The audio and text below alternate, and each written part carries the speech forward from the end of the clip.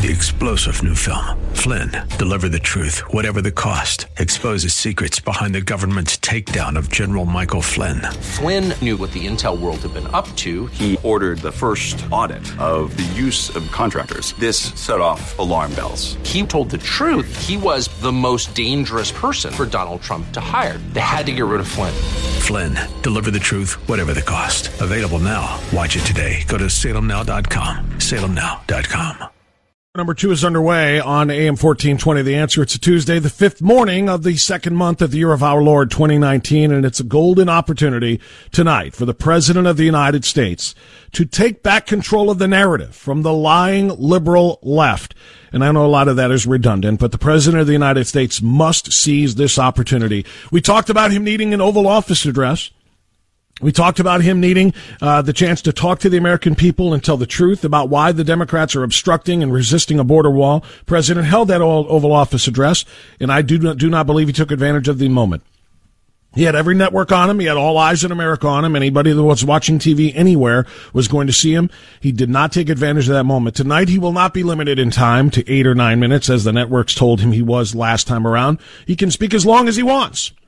And he needs to take advantage of this moment.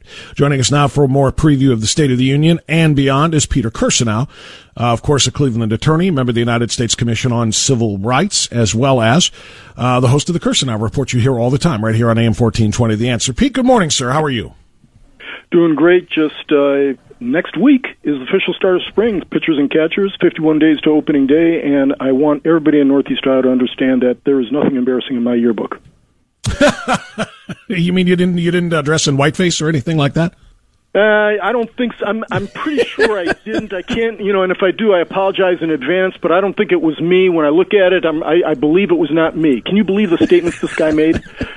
Yeah, how do you go from I'm deeply sorry for the offensive photo that I participated in to, oh, by the way, I don't think I really did dress as either one of those. How can you not be sure, first of all, whether or not you ever pulled on a pointed hood in your life, or if you've ever blackened your face with shoe polish in your life, and then apologize for it, and then say I didn't do it, and then say, but I did it another time that there's no pictures of. I once did it as Michael Jackson so I could moonwalk at a party. I'm beyond perplexed. Even with that one, and with the Michael Jackson one, Bob, that was hilarious too, because he said he just put a little bit of shoe polish on, because he says anybody who's ever tried it knows it's difficult to get off, which means he's put shoe polish on before.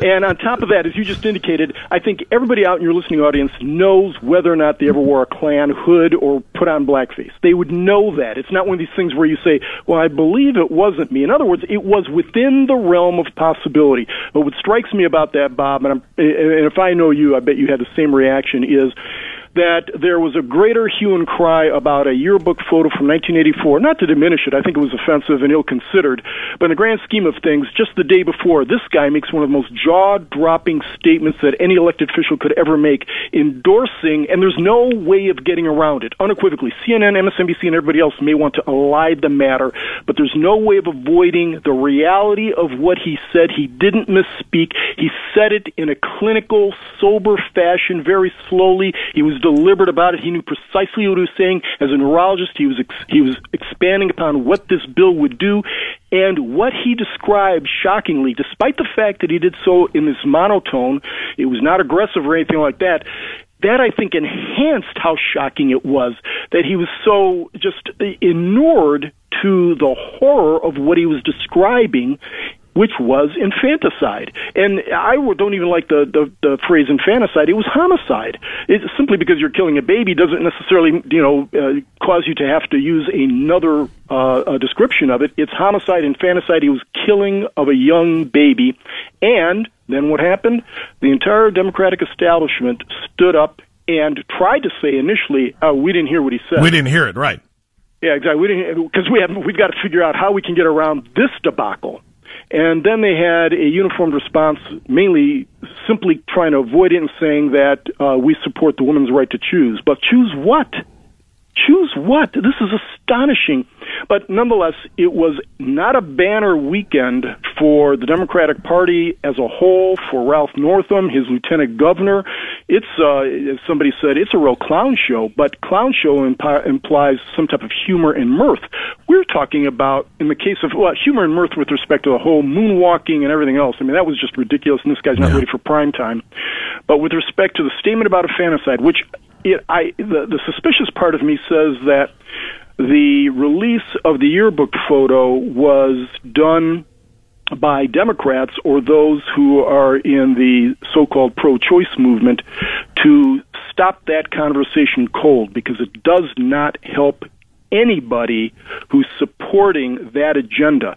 And the fact that Democrats are on the record because Ben Sasse very adroitly and smartly, put that bill out immediately just to get everybody on the record. For all those individuals out there who claimed that they didn't hear what Northam had to say, well, they voted for what Northam was describing. Peter Kirsanow is our guest, of course, on AM 1420, The Answer. Pete, I'll come back to the abortion part of that in a moment. But you have in your text messages something that I forwarded to you, going back to the blackface part of this whole story with Ralph Northam, the governor of Virginia, for now anyway.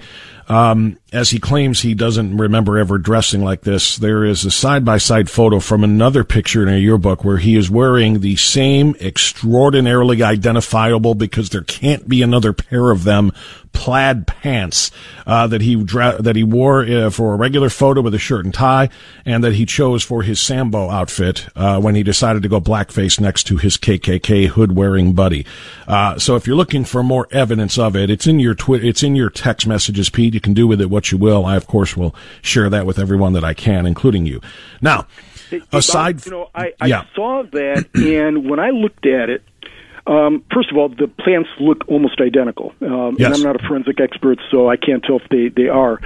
But when I looked at it, my understanding was in that photo, Northam is standing to the left, as you look at the photo, of the individual wearing the plaid pants. I may be mistaken about that, but I am not sure the guy in the previous photo wearing the plaid pants is Northam. I think that's okay. I can't tell. Yeah, I can't tell the age. How his face is aged. He was obviously a much younger man there. What I read was that was him posing for a photo.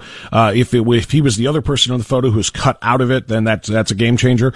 But it still doesn't change the fact that, as we pointed out, one would remember whether one took shoe polish and smear. And by the way, he didn't put it on lightly either. He is pitch black. His face is in that photo. One would remember whether one did that, whether one wore the fedora that went with the bow tie that went with the Sambo outfit. I mean, really, he tried to be as clownish as humanly possible with it, going so far over the top. One would recall whether those pants are something that confirm this or not will remain to be said. And one would recall that just a year before, he either authorized or stood by as others who supported him put out some of the most reprehensible political ads of all time. I remember when I saw them discussing it with one of my assistants in Washington. They were extraordinary. Having a truck with stars and bars on a Confederate symbol on it, chasing down Muslim, black, and Hispanic kids who are frightened to death. And the insinuation was, this is, his opponent was Ed Gillespie, the Republican. Right. As we know, the most milquetoast and mildest of Republicans out there, but nonetheless, this is the result if you elect Ed Gillespie. And they were trafficking in this, as Democrats often do, playing the race card, and as the Democrats often are, hoisted on their own petard. Here, in the case of race, in other cases when the issue with respect to, they went after Kavanaugh, now the Lieutenant Governor of Virginia is facing the same kind of issues. What goes around comes around, as they say. Yeah, no question about it. And one last thing on this, and we're giving it more time than it's due, quite honestly, because it should be about the abortion and the extreme comments that he made and has doubled down on. But Pete, just to throw this out there, what kind of person would be okay with the nickname Coon Man? in his medical school yearbook. He is described as having the nickname Coon Man. Now, people can, I suppose, interpret that maybe a few different ways, but considering the blackface photo, the admission and apology, then the no, it wasn't me, but then why do they call you Coon Man, Dr. Northam? And he is a doctor, and that's the worst part about this as we go back to the abortive side of this. He is a pediatric neurologist. He knows how to care for babies. He knows what a baby is versus something that is not. The idea that he is an actual caregiver for as a pediatrician, Peter Kirsanow, is a staggering thing to me. There's just so much dirt and so much filth surrounding this guy. I'm not sure where else to go with it. Bob, you've just highlighted one of the things that hasn't really been addressed sufficiently in my mind, and that is, if he were, we play the game all the time, but if he were a Republican, what would have been the fallout? The fact that this photo was out there, I have a very, very, call me cynical, but I have a very hard time believing that the press or somebody in the press or somebodies in the press were not aware of this before this came out. In addition to that, it's extraordinary to me how quickly the press pivoted from those vile abortion infanticide comments to this instead, as if to say, we know we're losing this debate. We support Democrats on infanticide, but we better get off this issue very quickly because this can't be a winner. The optics of this are horrid. So unfortunately, we're going to have to pivot to something that is less horrid, but still going to cause some problems, but we think we can get beyond it, either because this guy's going to resign or, this is not as serious an issue, whatever it may be. But as you've just indicated, here's a guy who's a doctor. He's fully aware of what he has done in the past. Again, for somebody to immediately apologize suggests that this was within the realm of possibility at the time. And then from Goodwill and the Ad Council. All right, 10:25 now. The Bob Frantz Authority continues with Peter Kirsanow. Peter, I talked to Eric Trump this morning, and I asked him about his dad's speech, and it sounds like he's going to do what most presidents do in State of the Union addresses. He's going to try to be all things to all people. He's going to touch on everything from drug costs to health care to the economy to military to foreign policy. He's going to hit all of it, but I guess what I want to know is where do you think his focus should be? Should his focus be on a victory lap, talking about the growth of the economy, the jobs, and everything else that we know has been so spectacular, the great path that we are on as a country in the 2 years since he took over? Or does he need to spend most of his 60 minutes hammering the Democrats on their hypocrisy over the border wall and protecting the United States from the incredible amount of drugs, gang members, human traffickers, and so on that flow across that border regularly? Most of the attention, Bob, should be on the latter. When you do oral arguments before a court, I do tons of them. You want to, even if you've got a million different issues, you've got to settle upon one theme and hit that over and over again.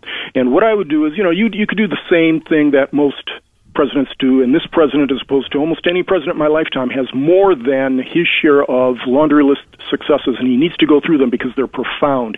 But he does so, I think, in a rote fashion. Here are all the things we've done with respect to the economy, the unemployment rate at record lows, record lows for blacks, Hispanics, women, GDP growth at an extraordinary rate, manufacturing jobs coming back when Obama said those jobs aren't coming back, but they're coming back in droves, pulling out of the Iran deal, putting out of Russian treaties, the Russian nuke deal, oil and gas production at record levels, becoming the biggest producer of oil and gas in the world, all those kind of things, tax cuts, the reduction, the pummeling of ISIS, even though there's still a threat out there, all that kind of stuff. But do so, I would do it in a rote fashion, but he needs to stress the immigration issue. Number one, politically, he ran on a wall.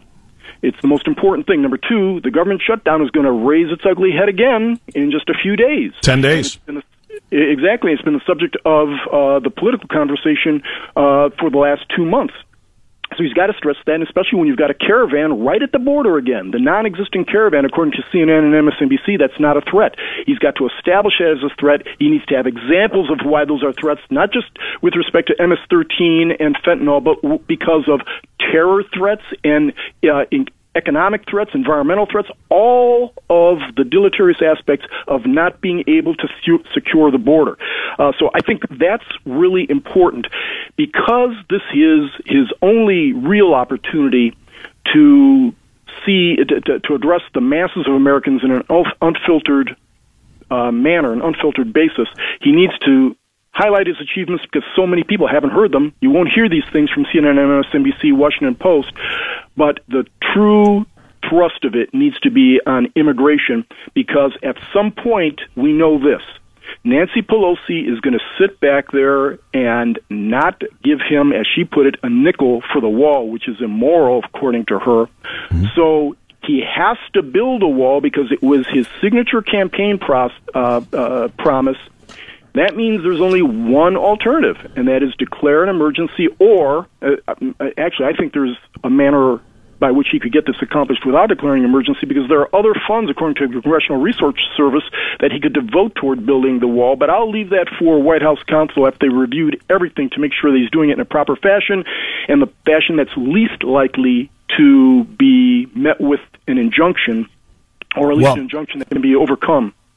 Well, Pete, the Undersecretary of Defense for Policy, John Rood, said he can do this absolutely without declaring an emergency, that it is within his power, and they have the funding put aside for it from the Department of Defense to build this if he says so. He doesn't even have to make the case for emergency, which then wouldn't have to go through the courts because it will immediately be challenged. So you're right. He has a lot of other options there. But with respect to challenging the Democrats, do you think that he will speak to the actual crisis of the amount of drugs that have come into this country? Absolutely. Because they say that he's manufacturing the crisis. He does not have to declare an emergency to point out the fact that there is a crisis. We just seized enough fentanyl to kill 57 million people in the largest bust ever.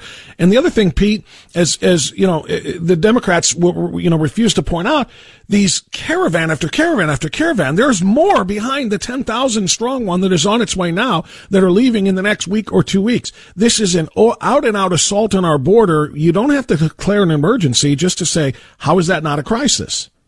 Yeah. Hey, Bob, you should write the State of the Union address. I'll get in touch with Stephen Miller and see if we can make that happen. But you're exactly right. I mean, I think he's got to address those things. The fentanyl bust was extraordinary. I think he will detail that because it's been part of his narrative before. The thousands of people who've died from that, the others who have died because of gang violence and other violence. You know, in past shows, I've highlighted the crime rates by illegal immigrants. We need a sovereign country. We need a United States of America. We don't have an open border because we cherish this country and those within it. It's not to say that we aren't welcoming to immigrants, but you know what? There's a way to come in.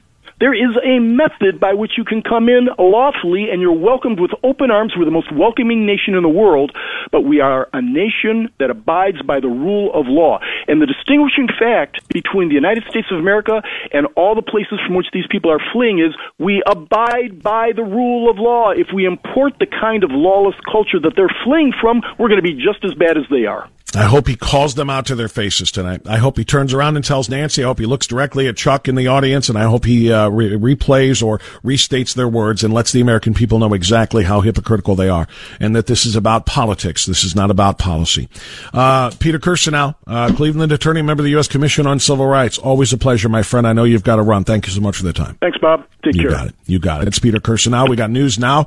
On the other side, finally, an opportunity for your phone calls. We've been slammed with Eric Trump, Jim Jordan, and Peter Kirsanow. Now an opportunity for you to get in. 216-901-0945, 888-281-1110. What do you want to hear from your president tonight in the State of the Union address, which you will hear live on AM 1420 The Answer? Your call's next.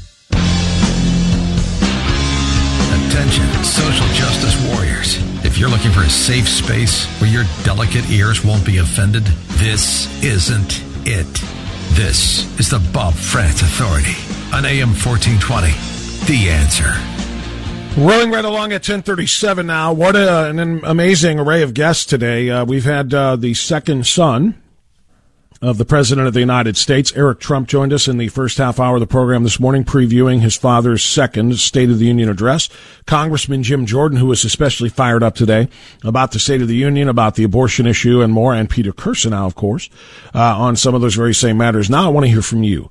216-901-0945, 888-281-1110. What would you tell the president if you had the opportunity to sit down in front of him today, if you got a call from the White House saying, hey, we want to Skype you with President Trump, we want to FaceTime you with President Trump, and he wants to know what you want to hear from him tonight, what counsel you would give him, what advice you would give him in this all-important State of the Union address, what do you want to hear from the president? What would you say? 216-901-0945, TJ in Cleveland. Hey, TJ, thanks for waiting. Go right ahead. Yeah, Bob, I agree. I would, first of all, I would highlight the angel moms that are going to be out there in the audience and make it a point that some of our legislators, Nancy Pelosi, refuses to even meet with them. There's so much stuff he could do. But the reason I called is this governor of Virginia. Virginia, yeah. Bob, this guy's a cartoon character. I mean, I'm in awe watching this. And, let this be a lesson to the people. When you're dealing with a so-called professional, and you're sitting in that office, just because that wall might be plastered with degrees doesn't mean that individual isn't a dope. And it just goes to show you there's dopes in all professions. And just because a guy's a doctor or something doesn't mean he's some kind of infallible god. He might be a dope like this guy. Well, yeah, there's a lot of educated morons in the world. You can be highly educated but still be a moron. And obviously this guy, I don't think he's moronic. I just think he's been busted. I think he's been caught in a number of extremist things, including the racial issue, including the abortion issue. And he's devastated. He does not know how to respond to these things. That's why he's saying one thing and then saying, I probably shouldn't have said that. I'll go back and say something else. He is literally trapped by his own lies, and he's trapped by his own seedy past, and more importantly, he's trapped by his own horrific present as an underwriter of the murder of babies, which is what he essentially was when he went on that radio interview. Yeah, but I mean the way he handled it with his dopey attitude, where he was going to do a moonwalk. Yeah. Explain, and his wife had to stop him. I'm sitting there. I know. This is supposed to be a highly skilled professional. I mean, you and I could have handled this situation a lot better than this guy. He handled it like a big dope. Well, it gets even better, TJ, and thanks for the call, because I glossed over this with Peter Kirsanow talking about the schadenfreude that we may feel, which is, if you don't know, it's a German word essentially meaning taking joy in the misery of others, in the misfortune of others. It gets better. While the cries for Ralph Northam to resign have gotten louder and louder from Democrats, and I talked about why on yesterday's show, Democrats aren't being legitimate and actually outraged at Northam. They're not calling on him to resign because they are disgusted by him and the blackface or the Klan hood, whichever one of those two that he was. They're not actually calling for him to resign because they think what he's done is despicable. Not at all. In fact, if they were given an opportunity to, if they weren't in the middle of a very, very highly politically charged time where, candidates have already declared, Democrats have already declared their run for president in 2020, they would be defending him. But the reason they're calling for him to resign is because the core of their argument against Donald Trump, the core of their case against Republicans in general, is their ridiculously phony belief and narrative that Republicans are racists. You see, they can't go after the Republicans on actual matters of national importance, the issues. They can't go after the Republicans on the economy. They can't go after Donald Trump on jobs. They can't go after Donald Trump on rebuilding the military. They can't go after Donald Trump on lowering taxes for all Americans. They can't go after Donald Trump on deregulating so that businesses can operate and continue to expand and hire more people. They can't touch the Republicans on matters foreign policy. They can't touch them. So the only thing they can do is what? Play identity politics. Well, you can't vote for the Republicans. They're racist. That's what they have. The country is in terrific shape right now. The economy is terrific. It's only going to get better, and they know it. So they know they can't win on, hey, we'll do a better job than he is or the Republicans are. So we'll just have to do but they don't like black people. They don't like brown people. Make America great again means make America white again. They're trying to convince you that a red MAGA cap is the same thing as a white Klan hood. Right?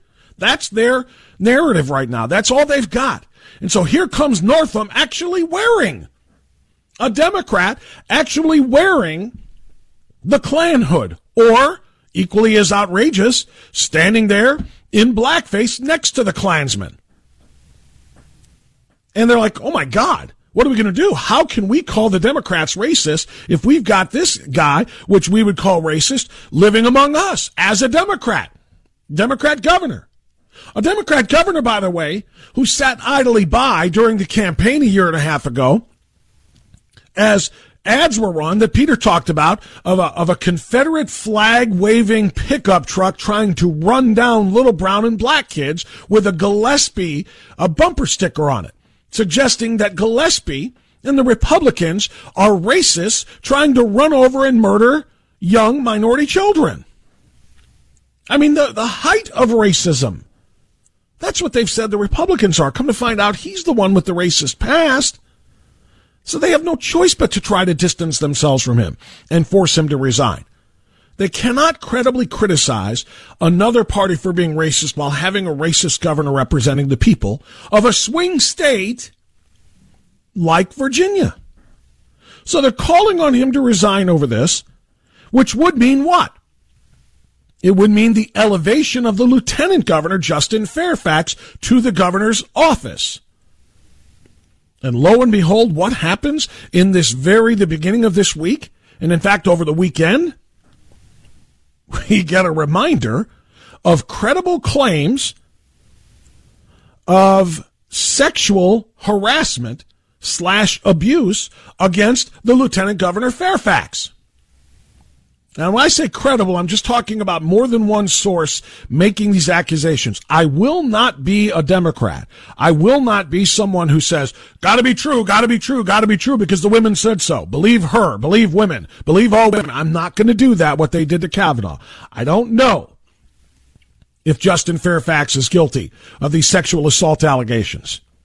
But what's hilarious is the fact that Fairfax is actually blaming Northam, his boss, the governor, for those allegations resurfacing.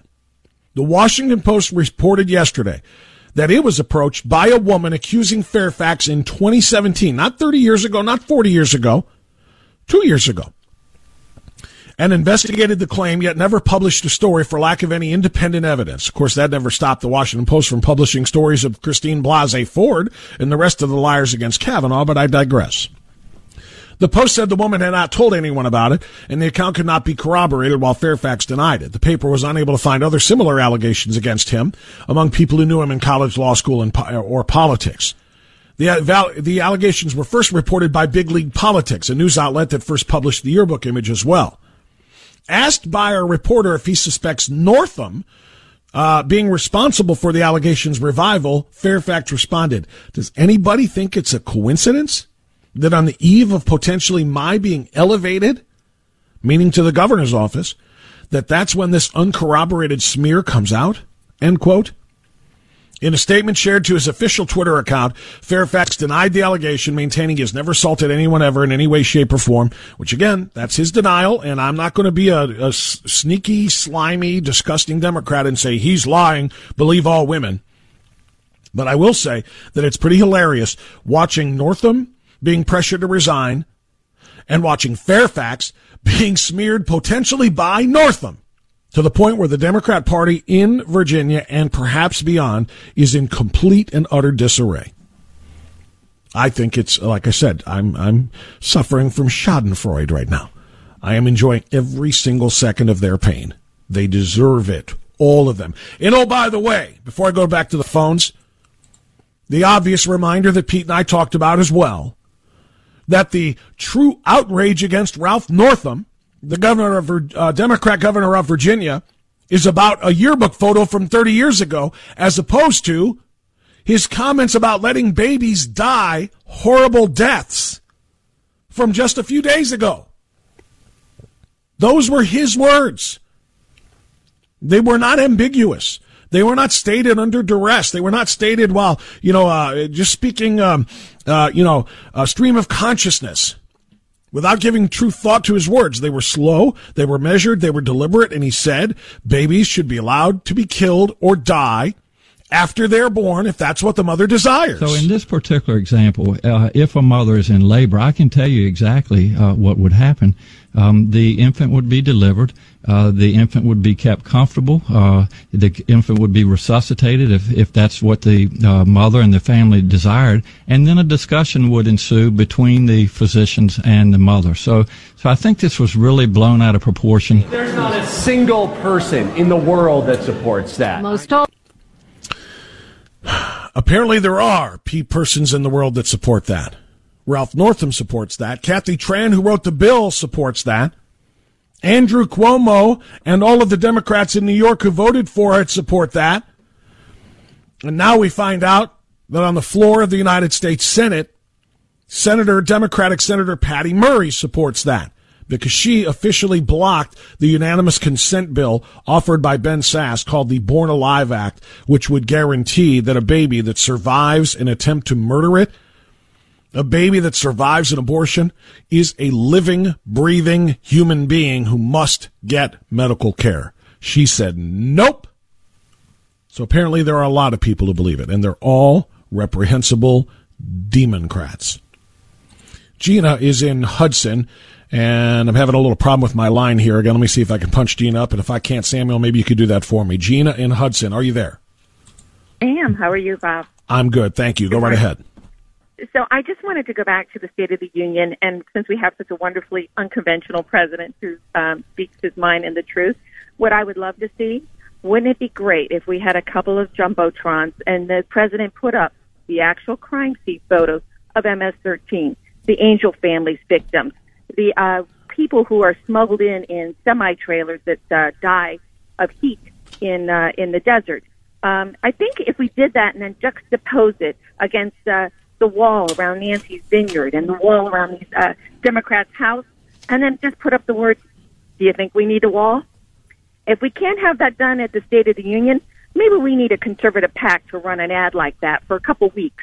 I think the American people will finally actually see the real horrific results of this illegal immigration. See, I completely agree with the first part. It's got to be done at the State of the Union, Gina, rather than a conservative PAC running an ad. As we know, ads are going to hit a few, and they're going to miss a lot of people. Absolutely. The State of the Union is the only address where everybody who is watching, who is even remotely interested in this future of the country, and this is every year, but particularly right now at this divided time, every Democrat will be watching to see what the bad orange man has to say.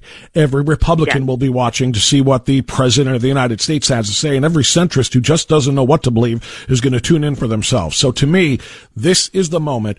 He's got to do it. I agree. Feature the Angel family victims. Feature the MS-13 criminals. Feature the video that is going viral around the internet right now of an MS-13 murdering gang member murdering a man on the at the subway station in New York.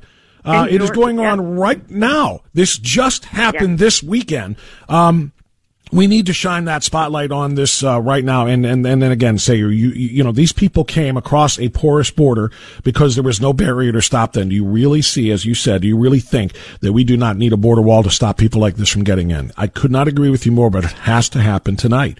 And I'm just begging the president not to squander this golden opportunity when all eyes in the world are on him. Anything else, Gina? No. I'm sorry, Gina. I thought I had lost you, and then we were done. You said no, so that's a good thing. I don't feel badly about disconnecting the call, but thank you for making that phone call. We got more of your phone calls in the final segment, which is coming up next on AM 1420 The Answer.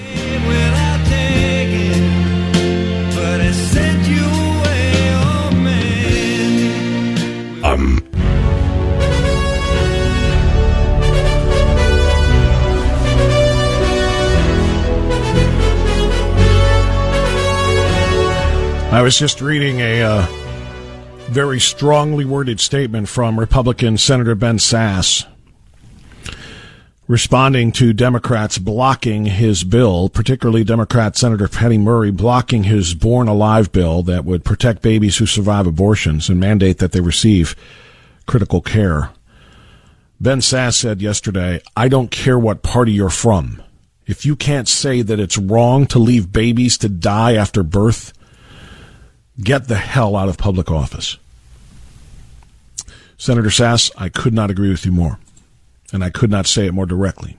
Thank you. Dave in Cleveland. Dave, you're on AM 1420 The Answer. Good morning, sir. Go right ahead. Good morning, Bob. Thank God. It's been a long time. I've been disconnected 4 times, but that's because I was in a bad area. Well, anyway, I'm glad we got you on the air. Thank you, my man. I agree with that young lady about calling people out.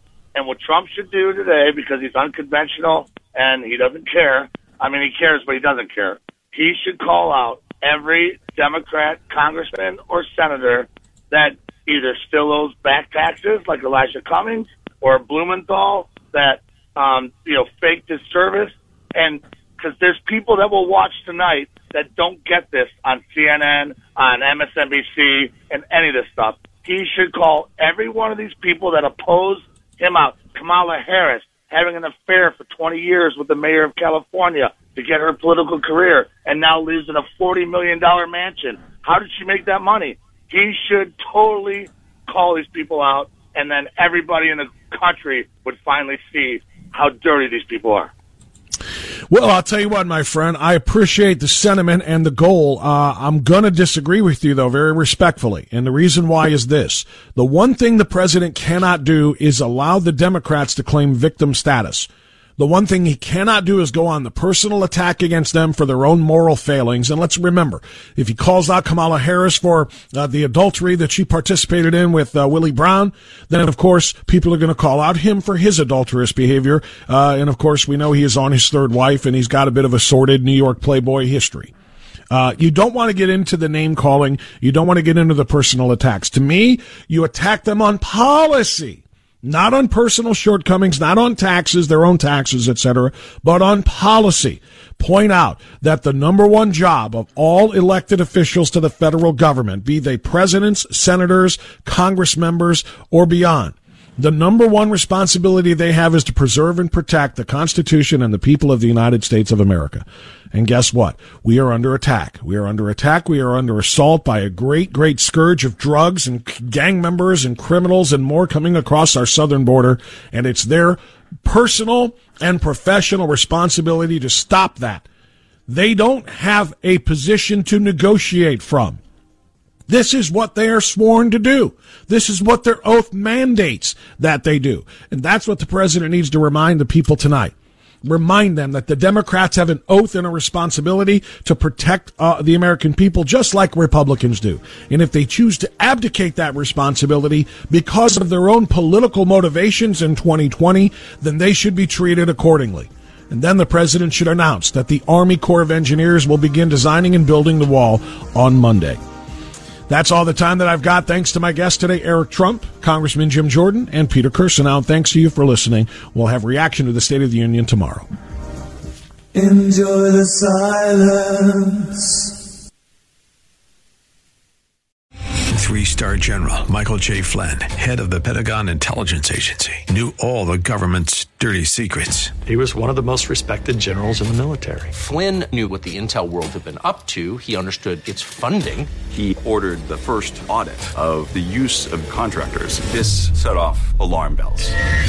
The explosive new documentary, Flynn, Deliver the Truth, Whatever the Cost, uncovers the facts behind this scandal. Flynn told the truth. He was the most dangerous person for Donald Trump to hire. I find out the worst enemy that I'm going to face in my life is right here in America. They took my assessment and they wanted me to change it. And I was like, I'm not changing it. They had to get rid of Flynn. With in-depth interviews, archival footage, and never-before-seen personal records of the man behind the headlines. I just felt like I was drowning. Flynn, Deliver the Truth, Whatever the Cost. Available now. Watch it today. Go to salemnow.com. salemnow.com.